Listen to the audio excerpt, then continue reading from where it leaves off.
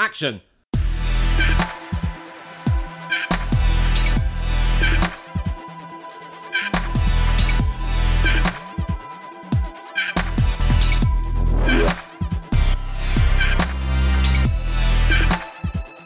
Welcome to Torn Stubs with me, photographer Robert Gershenson, and Josh Winning, the greatest film critic you've never heard of. And author. And author, yeah, exactly. That's just been tagged on the end. And we're going to the movies to celebrate the release of Joshua's brand new book, The Shadow Glass, out today from Titan Books. We are deep diving into the best of 1980s fantasy and sci-fi and seeing what got Joshua's creative juices bubbling. Joshua, it is... Stop talking about my creative juices like that. And how they're bubbling. Yeah. It is launch day. Is it always a relief to finally get a book out there? You've got it past the finishing line, so much so that it's actually landing on people's doormats as we speak. It's always a real sort of split. It's like a divided feeling where it's kind of excitement that it's actually happened, kind of a bit of disbelief that it's actually happened, and overwhelming fear that everyone's going to hate it. or not even that, maybe not even hate it, but if people just kind of are just really indifferent to it, that's actually worse. I'd rather people hate it than just don't care. You've obviously given it to some people to read as beta writers and people who, give you feedback. What's the feedback been like? It's been fantastic. Obviously, I'm going to say that, but it's been great. Like the cover dropped last August, I think, or end of July, beginning of August. It's such an awesome cover. Thank you. I was very, I was thrilled with it, but also just kind of, it was another moment where I just felt bamboozled by it because Titan just did a perfect, amazing job. The designer is a designer called Julia Lloyd, who does a lot of Titan's book covers, and she's just so good. And I had no idea what she was actually going to come up with. I had to write an author sort of brief, I guess, or like kind of like an unofficial brief that just basically said what I kind of think, and I just assumed they would just not listen. And what did you put down in your cover idea? Cover girl. Cover girl. I basically did a little proposal because I'm a journalist and I'm a massive nerd, and I basically kind of gave them like 5 or 6 different ideas of styles that they might want to play around with, and in the end they kind of took one of my main things was I just think that it needs to tap into VHS culture because the book is about celebrating the 80s, and VHS is synonymous with the 80s. And a lot of these films I love, I watched first on VHS as well. So it's all kind of tied up into that. So they took the VHS thing and then they said, what if we just basically create the poster for the movie in the book and have it as almost like a found object, like it's this film that you've never heard or you can't believe that you missed this film kind of thing. So yeah, brilliant, love it. I'm so chuffed. And yeah, we'll see what everyone thinks about the inside of the book. Well, I can't wait to get my copy. I love walking into Waterstones and buying books. I can't wait to walk into Waterstones, earn my points. Yeah, get those points and buy a book with your name on. I would never expect one for free. I want to even buy I don't it. get them for free. I know, I would never expect it. Like the first time my photos appeared, to make it about me for a second. The first time my photos appeared in an album inlay card, I went up to HMV on Oxford Circus. I walked in, I bought the CD. I don't think I've ever played the CD because it's 2022 and I don't have a CD player. How would you do that? Yeah, exactly. But it's just nice to know that I've got physical media with my name on it. I've got anytime my photos appeared in a newspaper or a magazine, I keep them. I might not look at them more than once every 18 months or 2 years, or if I'm moving stuff around, I go, oh yeah, I've got all this shit. I forgot about this. Yeah. But it's just nice. We grew up in a pre-digital, in a purely analog world. Having, being in the local paper, it's like that thing in Dunkirk. Being in the local paper was like the height of local celebrity. Yeah. being in the Yeah. Watford Observer Yeah, when definitely. I was like 9, because I'd won a word search competition that my private tutor had given me, that she picked up from W.H. Smith's in Watford. Oh. So I'd won a word search competition, and You? I went down. I did, I know. Well, I found the Whoa. words, so they gave me prizes. I won a bundle of books. There were 3 of us. We all had our photos taken. It was in the paper, and my teacher made me cut it out, and we framed it in the classroom. Oh. That was the height of modern, the height of Yeah. local celebrity back in the day. My sister was interviewed for the local paper because she was the first girl to be on the school football team. Oh, wow. in the 90s. It was a big thing being in the local paper. So Yeah. to And actually people have read something that that's stuff. physical. Well, they do. They keep it. They read it. Yeah. To actually have a physical book with your name on it Yeah. must be great. And the fact that you can walk into Waterstones, or you see it on Waterstones shelves or website, or any of them, any of the booksellers, any of the websites, must be brilliant. Yeah, it's completely surreal, and you kind of think because there are so many stages between having the initial idea and then having the book actually on a shelf. It feels there's a weird distance thing that happens where it almost doesn't feel like you did it, and you kind of start to go, "Did I write that? Did I actually write those words?" And it's bizarre, but it's lovely and brilliant, and yeah, I can't wait to hold it myself. It's gonna be great.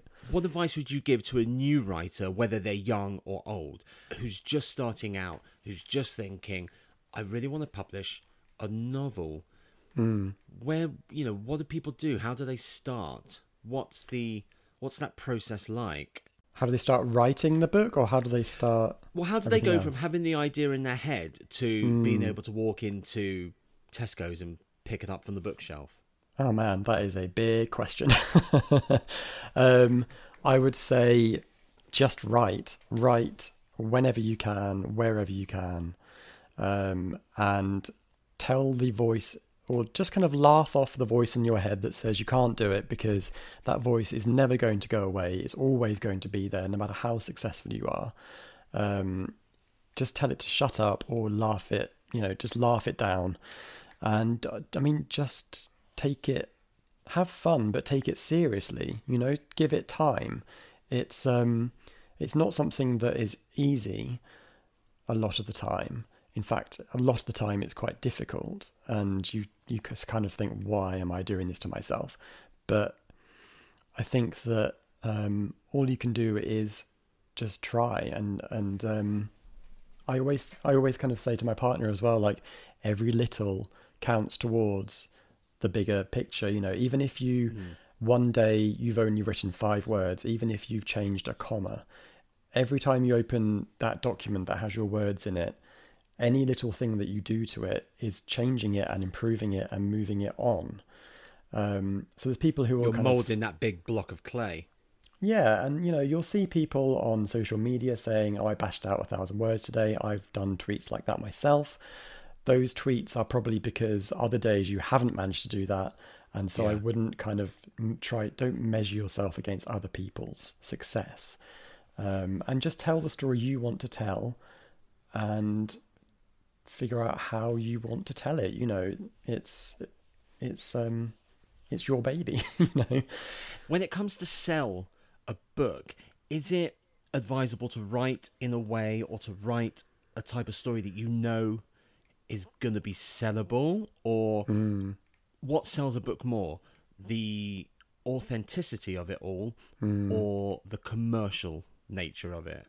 I think that it really is somewhere in the middle. I think that the more you write, the more you will start to think in a way from conception of a project, if you think it could potentially have sort of marketability and sellability.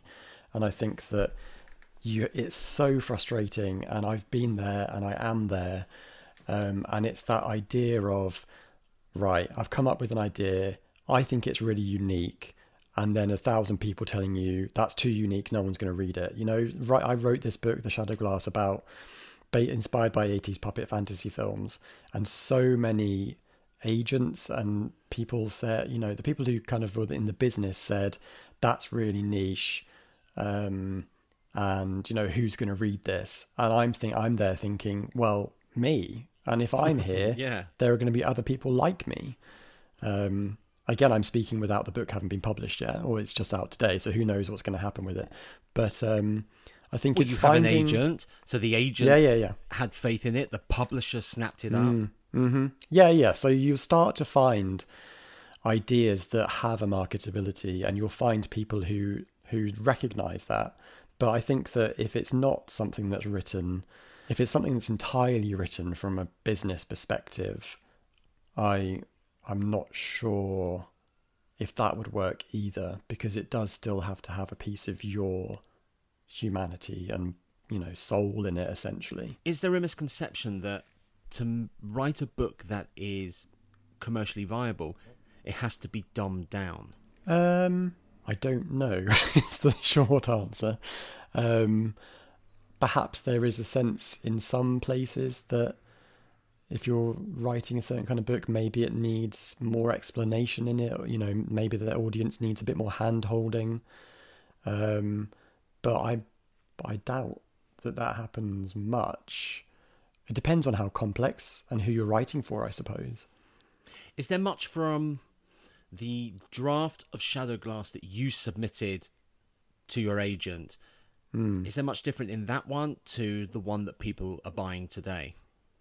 It's not so much as in sort of the quantity of what's remained so much as what's been fine-tuned, I think.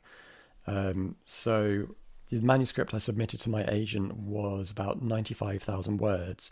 And then when I worked on it with her, it went down to 87,000 words. And then when I worked on it with...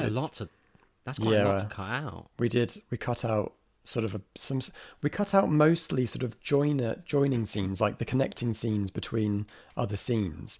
And often I hadn't noticed this, but my agent is fantastic and scrupulous, and she said, well, actually you could move the bits of dialogue that are important in the connecting scene into just the next scene. And she was completely right, and it works beautifully. So that's why it got cut down. And then the publisher then gave me their edits, and it went back up to 92,000 words. So it's not kind of it's not changed hugely. It's very much fine tuning and maybe fleshing out certain bits and paring back other bits. It's the same car, it's just got a few different bits on it. It's got the same heart. Yeah, exactly. Yeah, like the beginning, middle and end have not changed, not since my second draft, which I submitted to my agent. When you finally got an agent, because I know it took you a while to find one, it's the old classic, 40 no letters, and then suddenly you get a yes. Yeah. It's quite an interesting story because your agent contacted you and said, I want to tell you why I think I'm good for you, which is like a dream position to be in. Well, that was after I'd already submitted to her, but it was just lovely that she emailed me back to say, I love the book and I would love to offer you representation, and can we have a chat so I can convince you why I'm the right agent for you? And it was just really lovely because you do spend so long breaking your back, sweating bullets, crying yourself to sleep, wondering why agents aren't taking you on. And it's such, the power sort of balance is sort of so out of whack. So then to receive an email where it was different to that, it was just sort of, oh my God, that's amazing. Just really lovely. Very validating, I would imagine. Yeah, really, it was a great feeling. It was sort of like I could breathe a little easier that day and that week, where I knew she was the perfect one for the book anyway. So then to have her be so enthusiastic. That one yes was more powerful than 40 or 50 no's. Yeah, but you can spend years getting no's, and there's all kinds of reasons, and they can be so frustrating. And, last year, or the year before last, when I was pitching various projects out to various agents, actually, to either receive a no, like a flat no, or to receive I loved it, but it's not right for me. Those really mount up. And it's really disheartening because that imposter inside of you gains power from that stuff, even if you try not to let it. Yes. Yeah. Yeah, because it feeds the monster, doesn't it? Yeah, absolutely. It's tough. It's really tough. But of course now I'm in the position where, okay, yes, this book is out. Fantastic. I adore it. I really hope other people adore it. But now I've got to submit my next manuscript to my agent.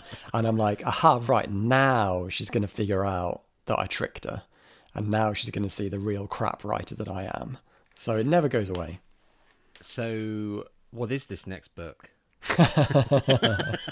It's along similar lines. It's still it's sort of like a film inspired story. But it's more aligned with the horror genre than the fantasy genre. Okay. And that's all I shall say on that matter. And there's been no release date set for that? Not yet. Is the manuscript finished? I mean, have you finished the first draft? Have you... The first draft is almost finished, so I'm about to get that finished in. and then dive back into it and try to kick it into shape. Are you doing anything to celebrate, apart from this series? Are you doing anything to celebrate the release today? I'm probably going to watch Labyrinth, and I'm not going to be checking social media every 10 seconds because that way lies madness. I might have a little glass of something, a bit of bubbly, and just probably just have a little flick through the book and just, feel the good vibes. I don't know. Do you reread your books once you're done with them? Once they're published, do you reread them? Yeah, sometimes. Sometimes I'm sitting there and I just see it on the shelf and I pick them up and have a look. And that sounds really sort of like masturbatory or like self-congratulatory, but it's more like and this sounds even worse, but it's more like and sort of like a friend, and that is like that. I hate saying that, but it really is like you spent so long with this world and these characters that it genuinely feels like a friend in some ways. And I know that sounds completely insane, but there's some weird comfort to it, I guess. When you read sections, do you remember what mindset you were in, where you were when you were writing that moment? Yeah.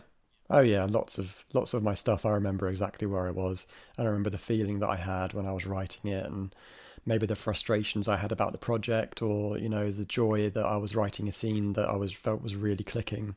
Yeah, I always, not the whole book obviously, but definitely standout moments really are ingrained in my mind. I always know where I was when I look back at photos I've taken. Well, I mean, you can see where you are. Yeah. Unless you're in a studio. Yeah. And even then, I can tell what studio I was in. Jeez. I mean, yeah, there's a talent. But I have that sort of memory, don't I? I always remember where I was when I saw a film first. Yeah, that's weird. I'm the Rain Man of cinema. I'm really jealous of my memory. I'm jealous. Like, I wish I could tell you when the first time I saw Labyrinth was, but there's no way I could tell you that. Well, let's move on to Labyrinth. It is your favourite film. It is. It's definitely, I've definitely in recent years felt more comfortable saying it's pretty much my all-time favourite film.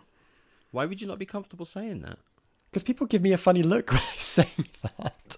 People kind of look at me like, oh, you're one of those. I'm not entirely sure what they mean, but I think that there's a sense maybe of, oh, it's a kid's film, or oh, it's like whimsical nonsense. And they're the things that I think are categorically not true about Labyrinth, but I think some people perceive it that way. Well, fuck them. You've got a book coming out because of your love of, well, you have a book out now because of your love of Labyrinth. So fuck them. They can keep going to their muck job and going back to their boring lives. It's way harsh, Ty. Labyrinth. What's Labyrinth about, Joshua? Give us the rundown. It's so unfair. You're 14 years old and you're stuck babysitting for your evil stepmother. You could wish for goblins to come and take your baby brother away right now. That's what petulant dreamer Sarah, played by Jennifer Connelly, does. But after encountering big-haired, crystal ball spinning, babe-stealing Goblin King Jareth, played by David Bowie, Sarah realises she's made a big mistake. Huge. Now she has just 13 hours to solve Jareth's labyrinth full of riddles and strange creatures, or baby Toby will become a goblin forever. Such a pity. So going back on what I just said, I don't remember the first time I saw Labyrinth, because I think I saw bits and pieces here and there, and I don't think I ever saw it properly from beginning through to end until maybe 10 years ago. And then only a couple of times since then. So I've probably only watched it maybe 3 or 4 times. Probably 3, probably 2. No, it's got to be about 3. That's the gut feeling. And I'm so glad we cleared that up.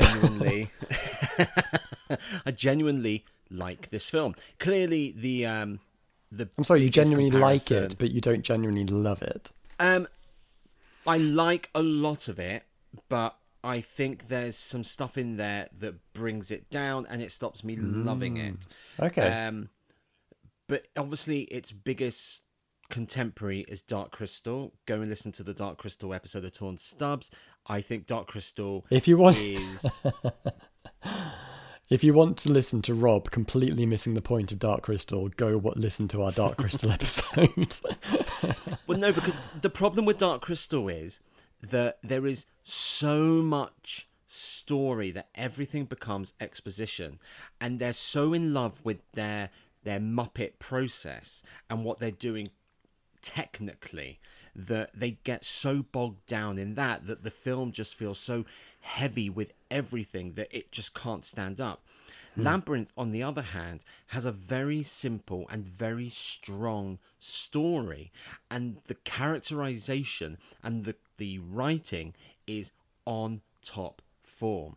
Yeah, everything. It's almost like a lightning really did strike that bottle.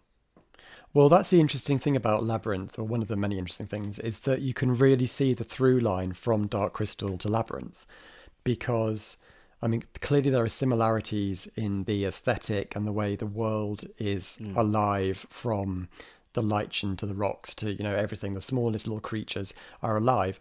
And I think a lot of the things... Dark Crystal come out first? Dark Crystal was 1982 and Labyrinth was 1986. Right. And a lot of the things that really work in Labyrinth are almost a direct response to the criticisms that were levelled at Dark Crystal. So it takes the mysticism and the philosophy of Dark Crystal, but it adds in the music and the comedy of the Muppets. Yes.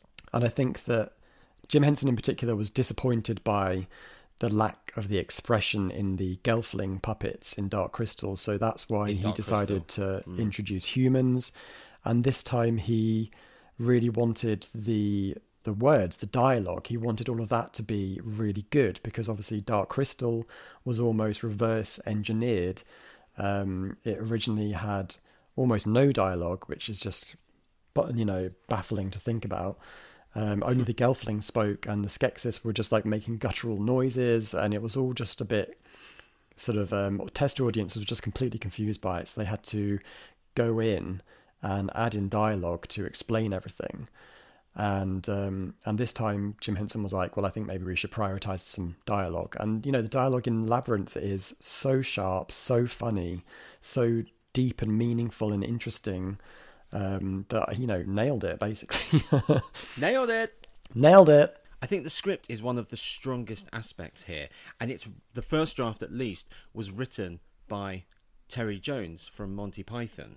And you can absolutely hear that Python-esque characterization and sort of banter between the different characters. You've got the goblins at the start with the more high-pitched ones who are staring at the camera. Then you've got the one going, What did he say? What did he say? What? Yeah. Not yet. Then you've got the duo guards at the dead end.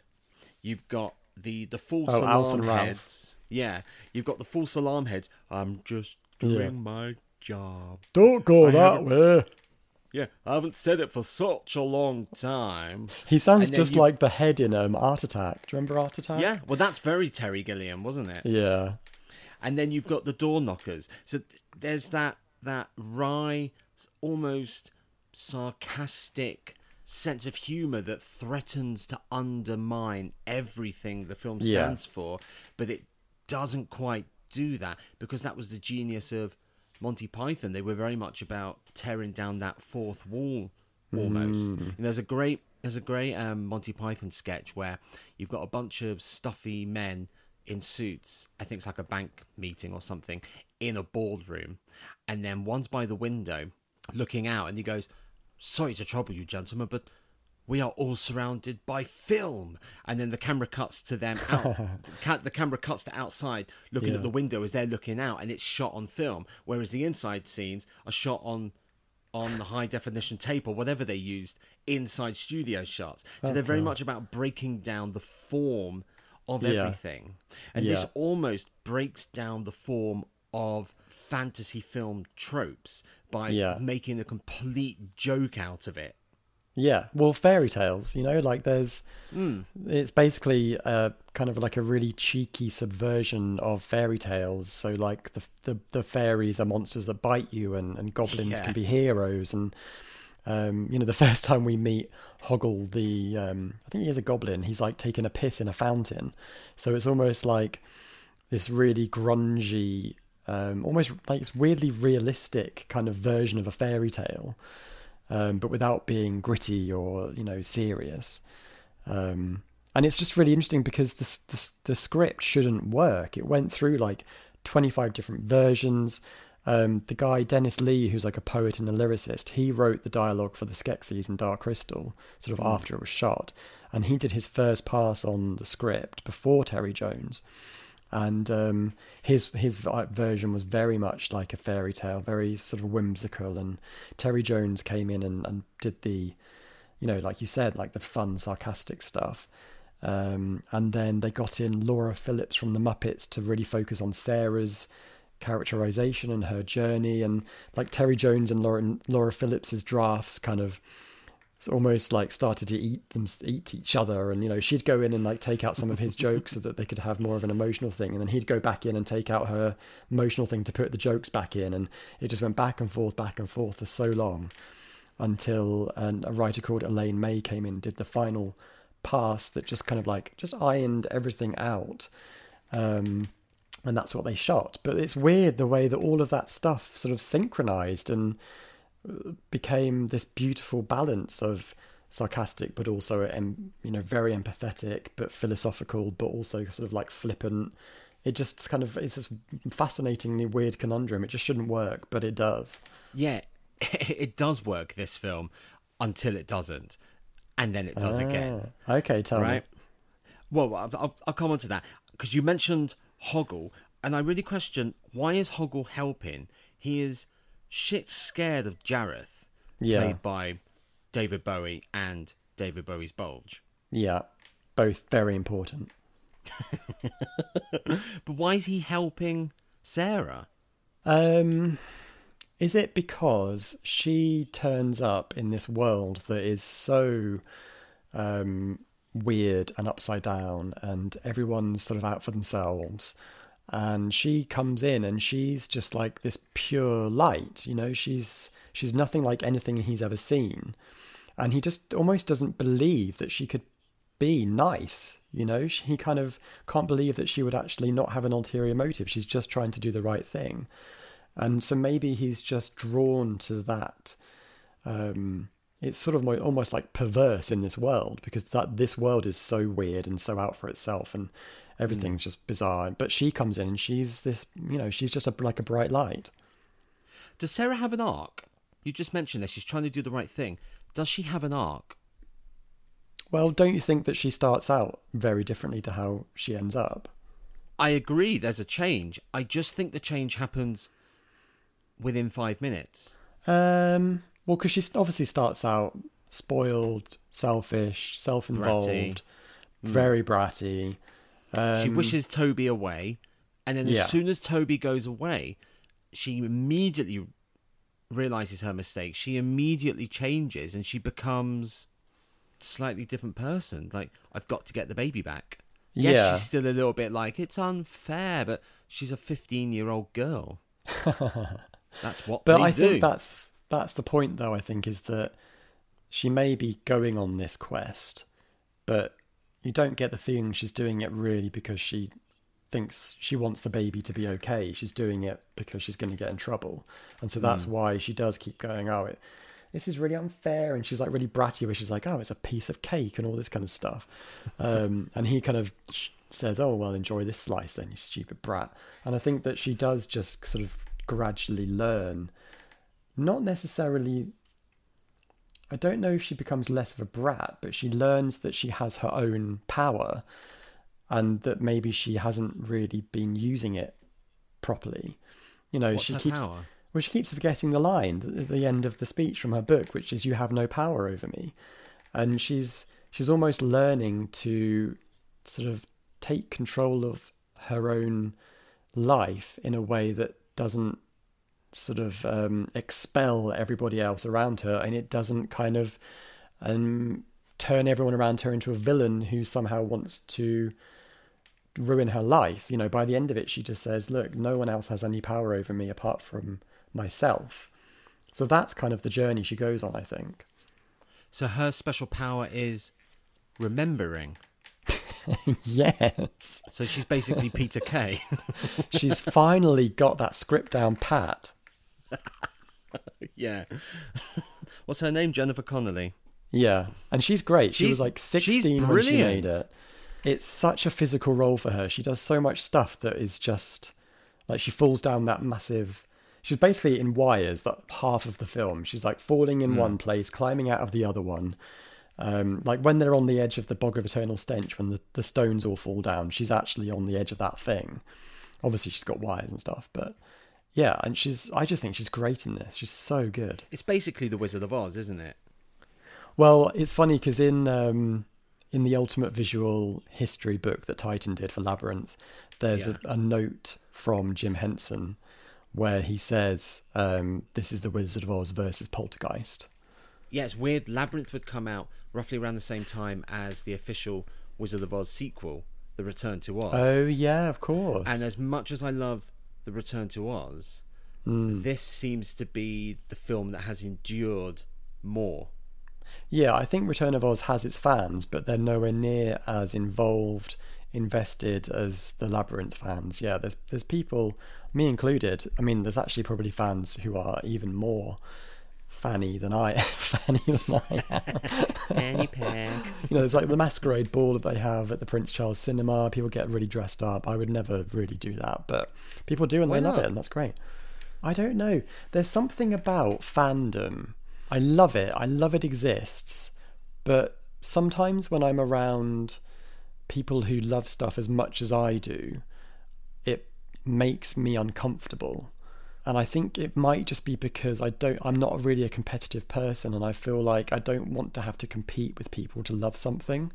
Yeah, I can get that. And it's like, no, I love it more because I know every quote. And it's like, okay, that's fine. Yeah, okay, that's fine. You can love it too, you know? Yeah. So that's kind of why I wouldn't really do that.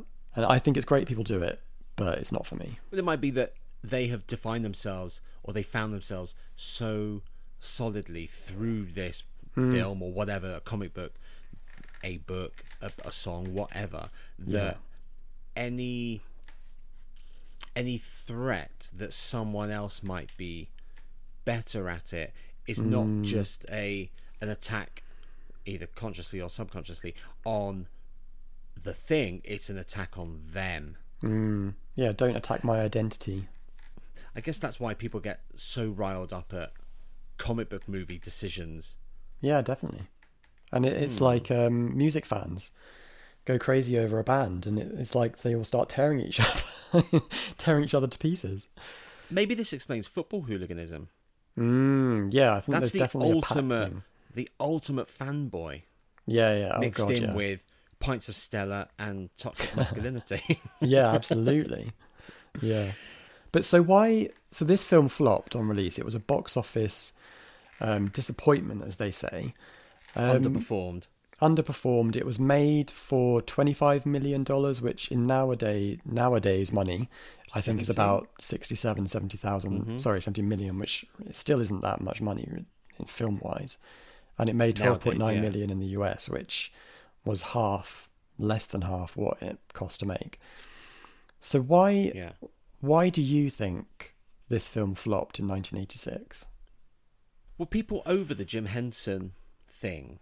Jim Henson had reigned since the late 60s with Sesame Street and then the Muppets and the various Muppet films, and then suddenly this thing comes along that is a bit fantastical.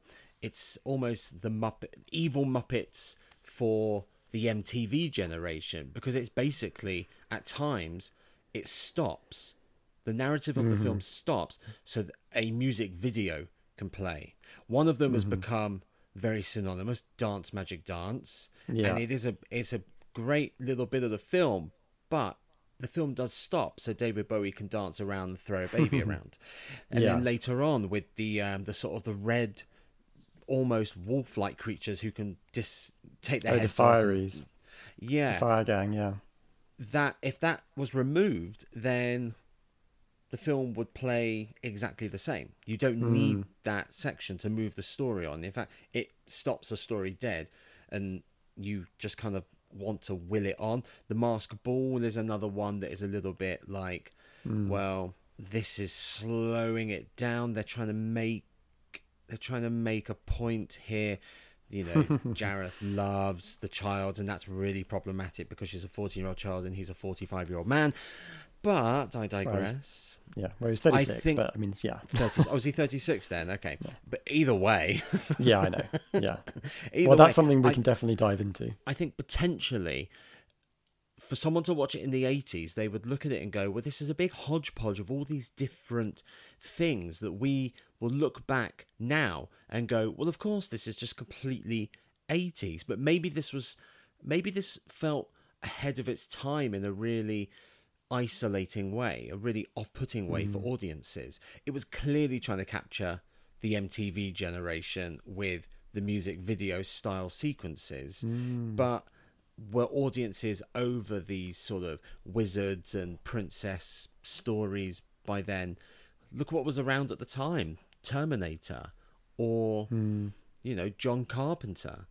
Why would you give a shit about a child when Snake Plissken's over here kicking people in the face?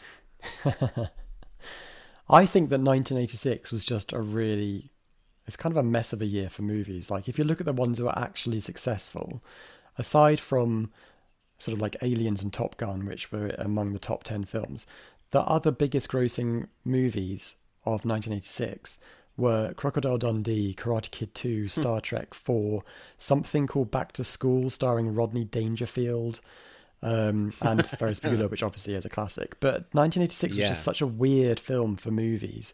You also had Howard the Duck, you had Critters, which also flopped. Yeah. Howard the Duck, notoriously so. But I just think that maybe people just didn't know what this thing was, and for me, having grown up with it, it makes total sense. But yeah, you could see how maybe audiences at the time were just like, so it's the Muppets, but not really, but it's got David Bowie in it, but what even is it? And I think if you actually went to watch it, you would get swept away with it, but if you didn't get your foot in the door, you would just kind of dismiss it, I think. Yeah, but I mean, it doesn't have the personality of the Muppets. That's the thing, and I think that's what held the brand of the Muppets. This is a step in the right direction. The Muppets are a sort of band of almost like raggy dolls, right? Yeah. They are very idiosyncratic characters. This isn't the Muppets, but it's definitely not Dark Crystal. It's somewhere in between, but clearly something isn't clicking. Like, I can't imagine wanting to buy a toy if I was a kid. I don't want Hoggle. I don't want to hug Hoggle. It's disgusting. Udo looks like he smells. I don't want the fox on the dog. I don't want the fox on the dog. A parent would never buy Jareth for their child because of the obvious bit in the midriff. I suppose that kind of what you meant by subverting fantasy films, because it's not tying into like merchandise for kids at all. It's almost doing the opposite, where they're these kind of weird looking things that you don't really want in your house. Well, yeah, it's kind of subverting the Wizard of Oz in a way. Or riffing off the Wizard of Oz. I think it subverts in the sense that the Python-esque, like I said, the Python-esque humor almost undermines, because the door knockers would normally be like, you need to choose. It'll be a really heavy, serious moment. Instead, it's like, I can't talk because it's in my mouth. I can't hear because it's in my ears. And what's the? He doesn't know. I don't know. It becomes an Odd Couple situation, and the same thing with the can't hear ya. Yeah.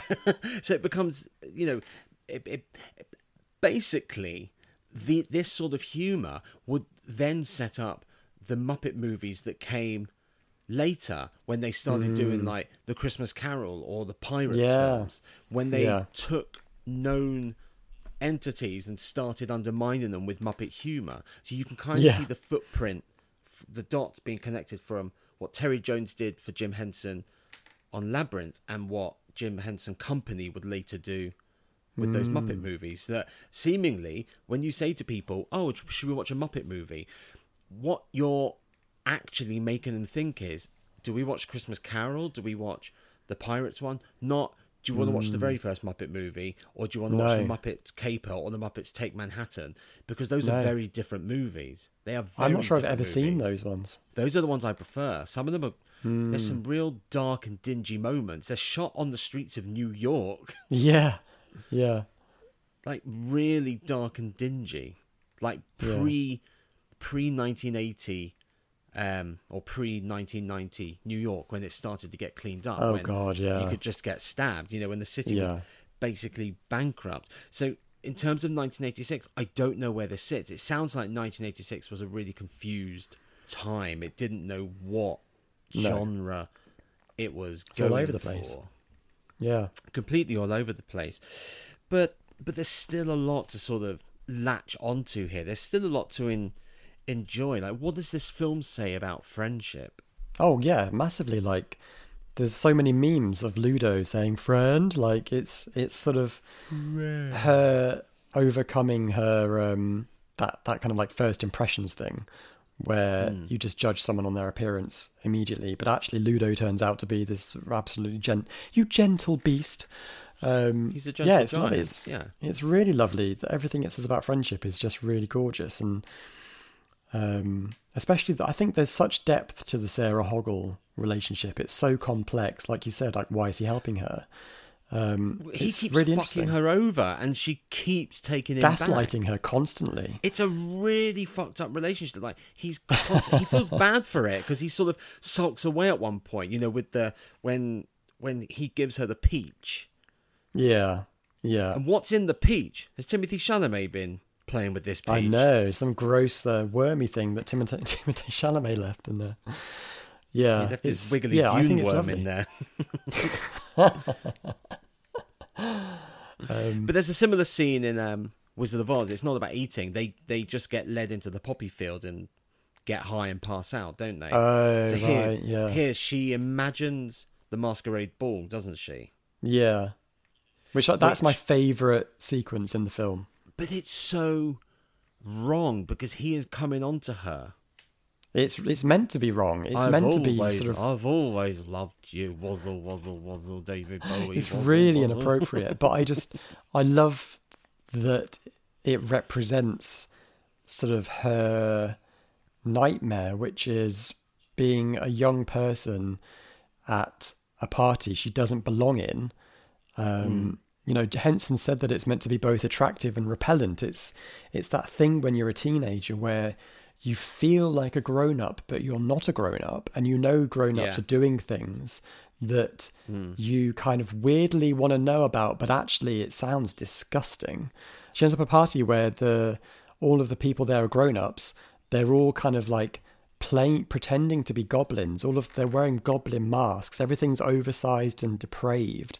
And she's stuck in the middle of it, and she's sort of bewitched by it all, and she has to break free of it, I guess. So what's his motivation? What does he want? He says, I have done all these things for you. I've bent over backwards, living up to your I'm tired of living up to your expectations. So she hasn't expected anything from him. So what's his role here? Why is he taken this on himself? He is the the maker of his own undoing. Yeah, there's all sorts of like theories about him, and is Jareth afraid of love? He kind of represents this weirdly physical grown-upness to her, but then for him, she represents maybe like a beauty and romance, I guess, in like obviously in a fucked up way. But also I think that he sort of represents what happens when you don't grow up. He's kind of a Peter Pan.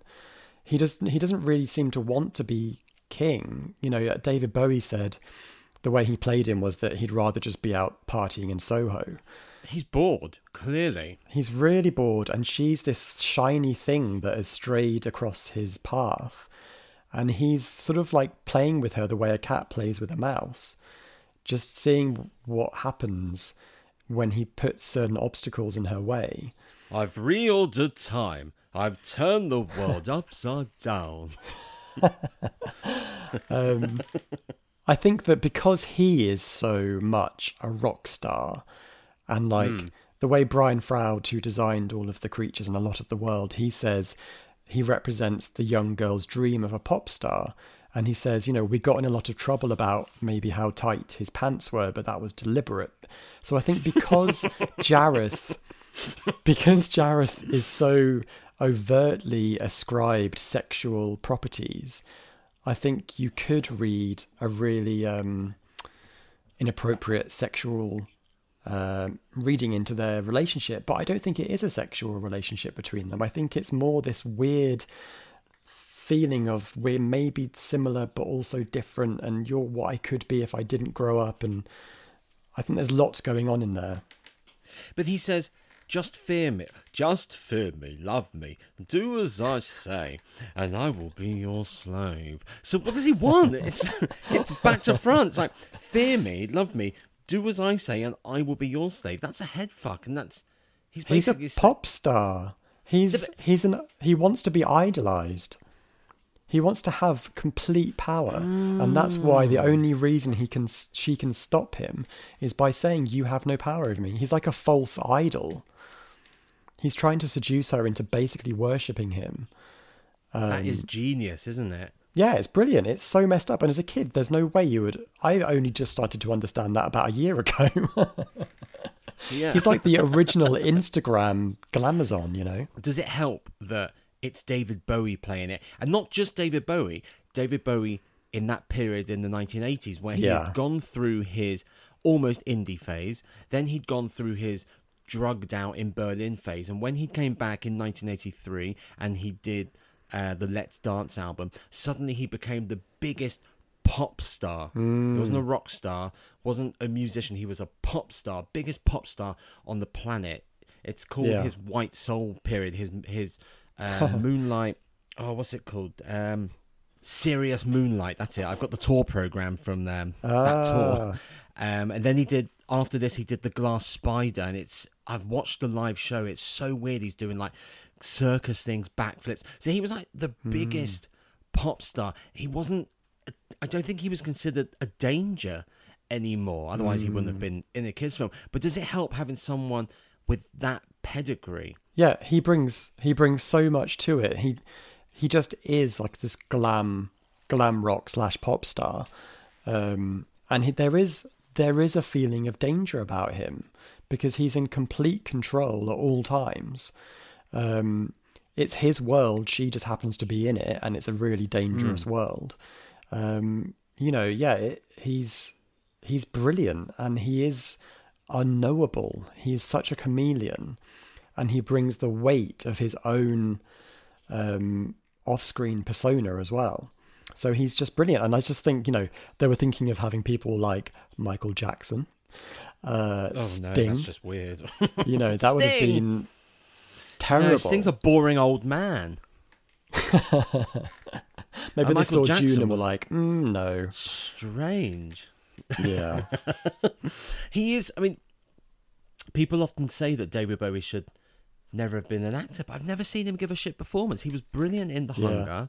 Years later, he is phenomenal in The Prestige. Yeah. he's just and he's just great in really Twin intelligent. Peaks. You can see how clever he is, and just watching him be interviewed. And there's fascinating interviews that are just coming to light now in like the post woke world, where he's talking about technology and how we're going to all have phones and stuff like this. And he was giving interviews like this in the 80s, and people were kind of going, "Oh, that fucking mentalist." And now it's like, and he was talking about the internet. He was talking about the internet before it happened. He's saying, the world is going to get more and more connected and all this kind of stuff. And the interviewer is just like, what a crazy person. But he knew. He was so clever. Yeah, he was talking about how people are going to start buying music online, and we should all get ahead of the curve. Otherwise, the music industry is going to crumble. And look what happened. It did. Yeah. How do you see a sequel happening? Yeah, I just can't see how that would work, because it's such a complete story. And also I think that I know that graphic novels have been written that kind of fill in Jareth's backstory, and I think there actually is a sequel graphic novel about Toby, a grown-up Toby, which, I mean, okay, cool. But I just think that if you demystify a lot of these things, it just makes them a lot less interesting. If you add backstories for like the worm and things like that, I just don't know what that adds. And I think that like any time you have a sequel, it has to be something completely different. Look at Terminator and Terminator 2, completely different films. Aliens. I mean, get James Cameron to come and do Labyrinth 2. I would watch that in a heartbeat, because I know that he would do something. Can you imagine like Sarah with a machine gun just going into the labyrinth? Writer, director, and podcaster Mark Bernardin said that a Labyrinth sequel shouldn't necessarily be about Jareth, because they would obviously have to recast, and it would probably be Tilda Swinton. But it should be about Sarah, and she is the new Goblin King. Oh, yes, I did read that, yeah.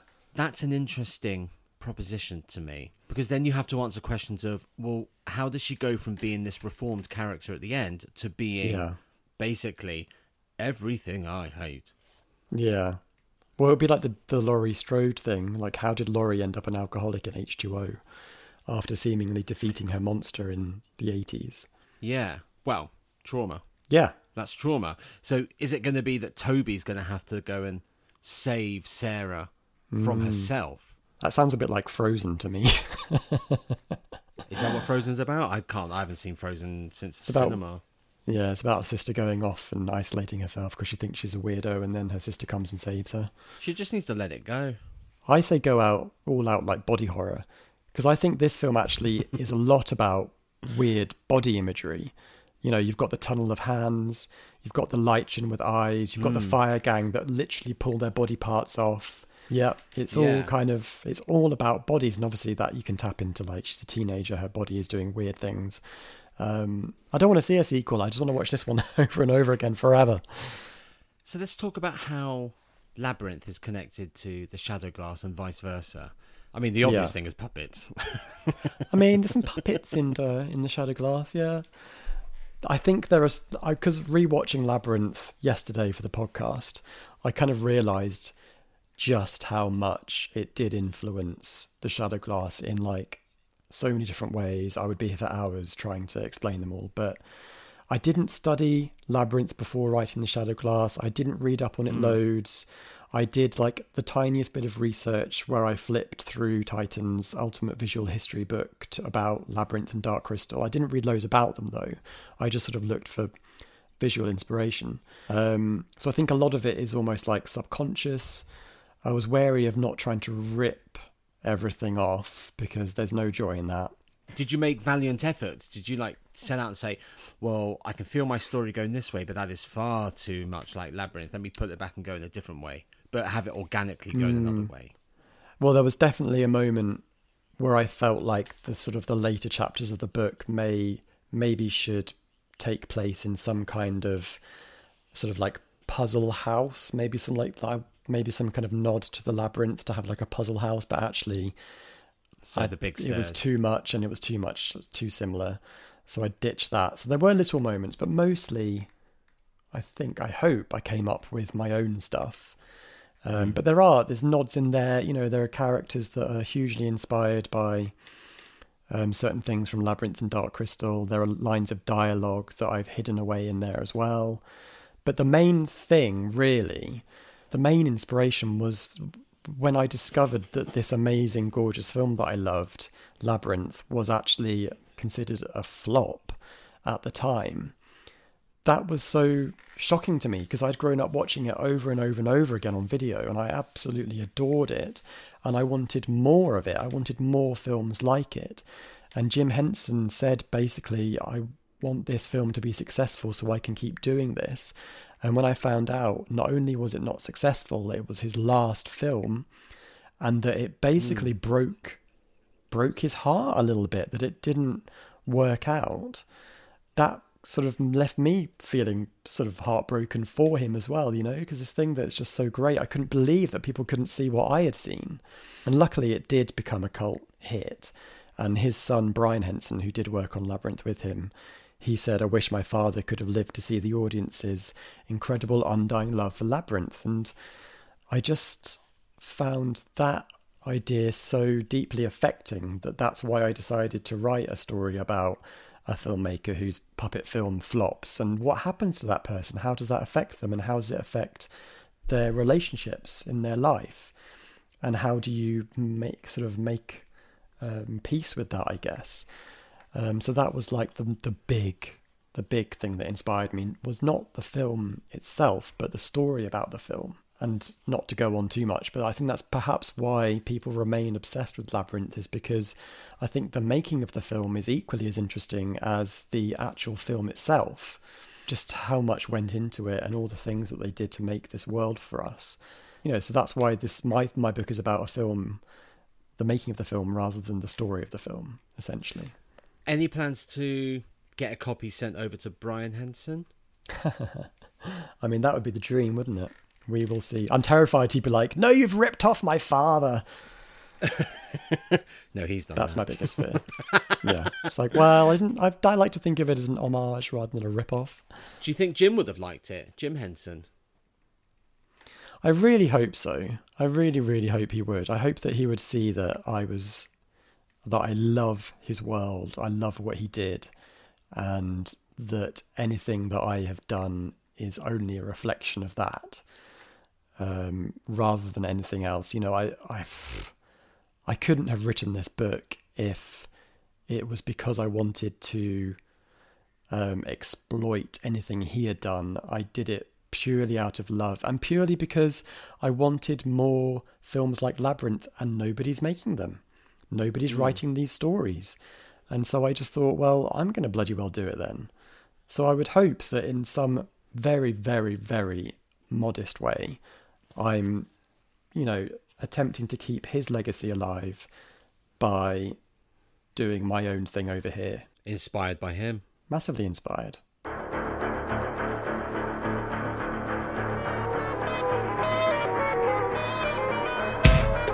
remind me of the babe. Babe with the power. Power of voodoo. You do. Remind me of the babe. I saw my babe. That was Labyrinth, directed by Jim Henson. Joshua, give us a clue as to what's coming up in the next episode.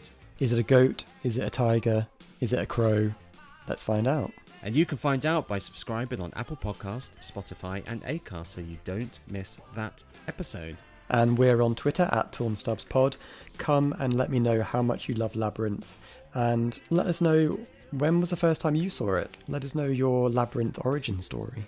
And let us know how you feel about Joshua's book, which is out today. It's called The Shadow Glass, in all good bookshops. Hooray. From the mighty Titan. The Labyrinth book is published by Titan. You are published by the same publisher who's published the Labyrinth book. I know, I still can't get my head around that. I feel very, very lucky. We are off to find the babe. Until next time, I remain Robert Gershenson. I'm Josh Winning. Cut. My baby, trying hard as babe could try. What could I do? My baby's heart has gone and left my baby blue. Nobody knew why.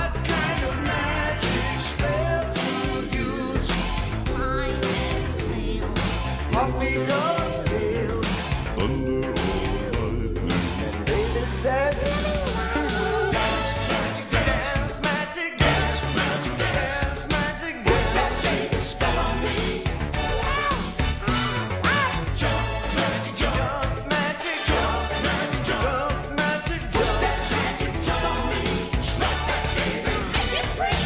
Dance magic, dance magic, dance magic, dance magic, dance magic, dance magic, dance magic, dance magic, jump magic, jump magic, jump magic, jump magic. Put that baby step on me.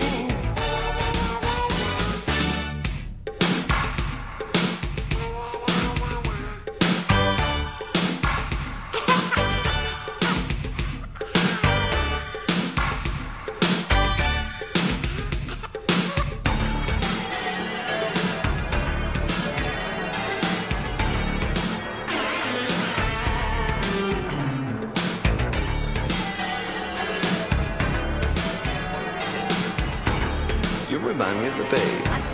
Babe with the power. Power of voodoo. You do. Remind me of the babe.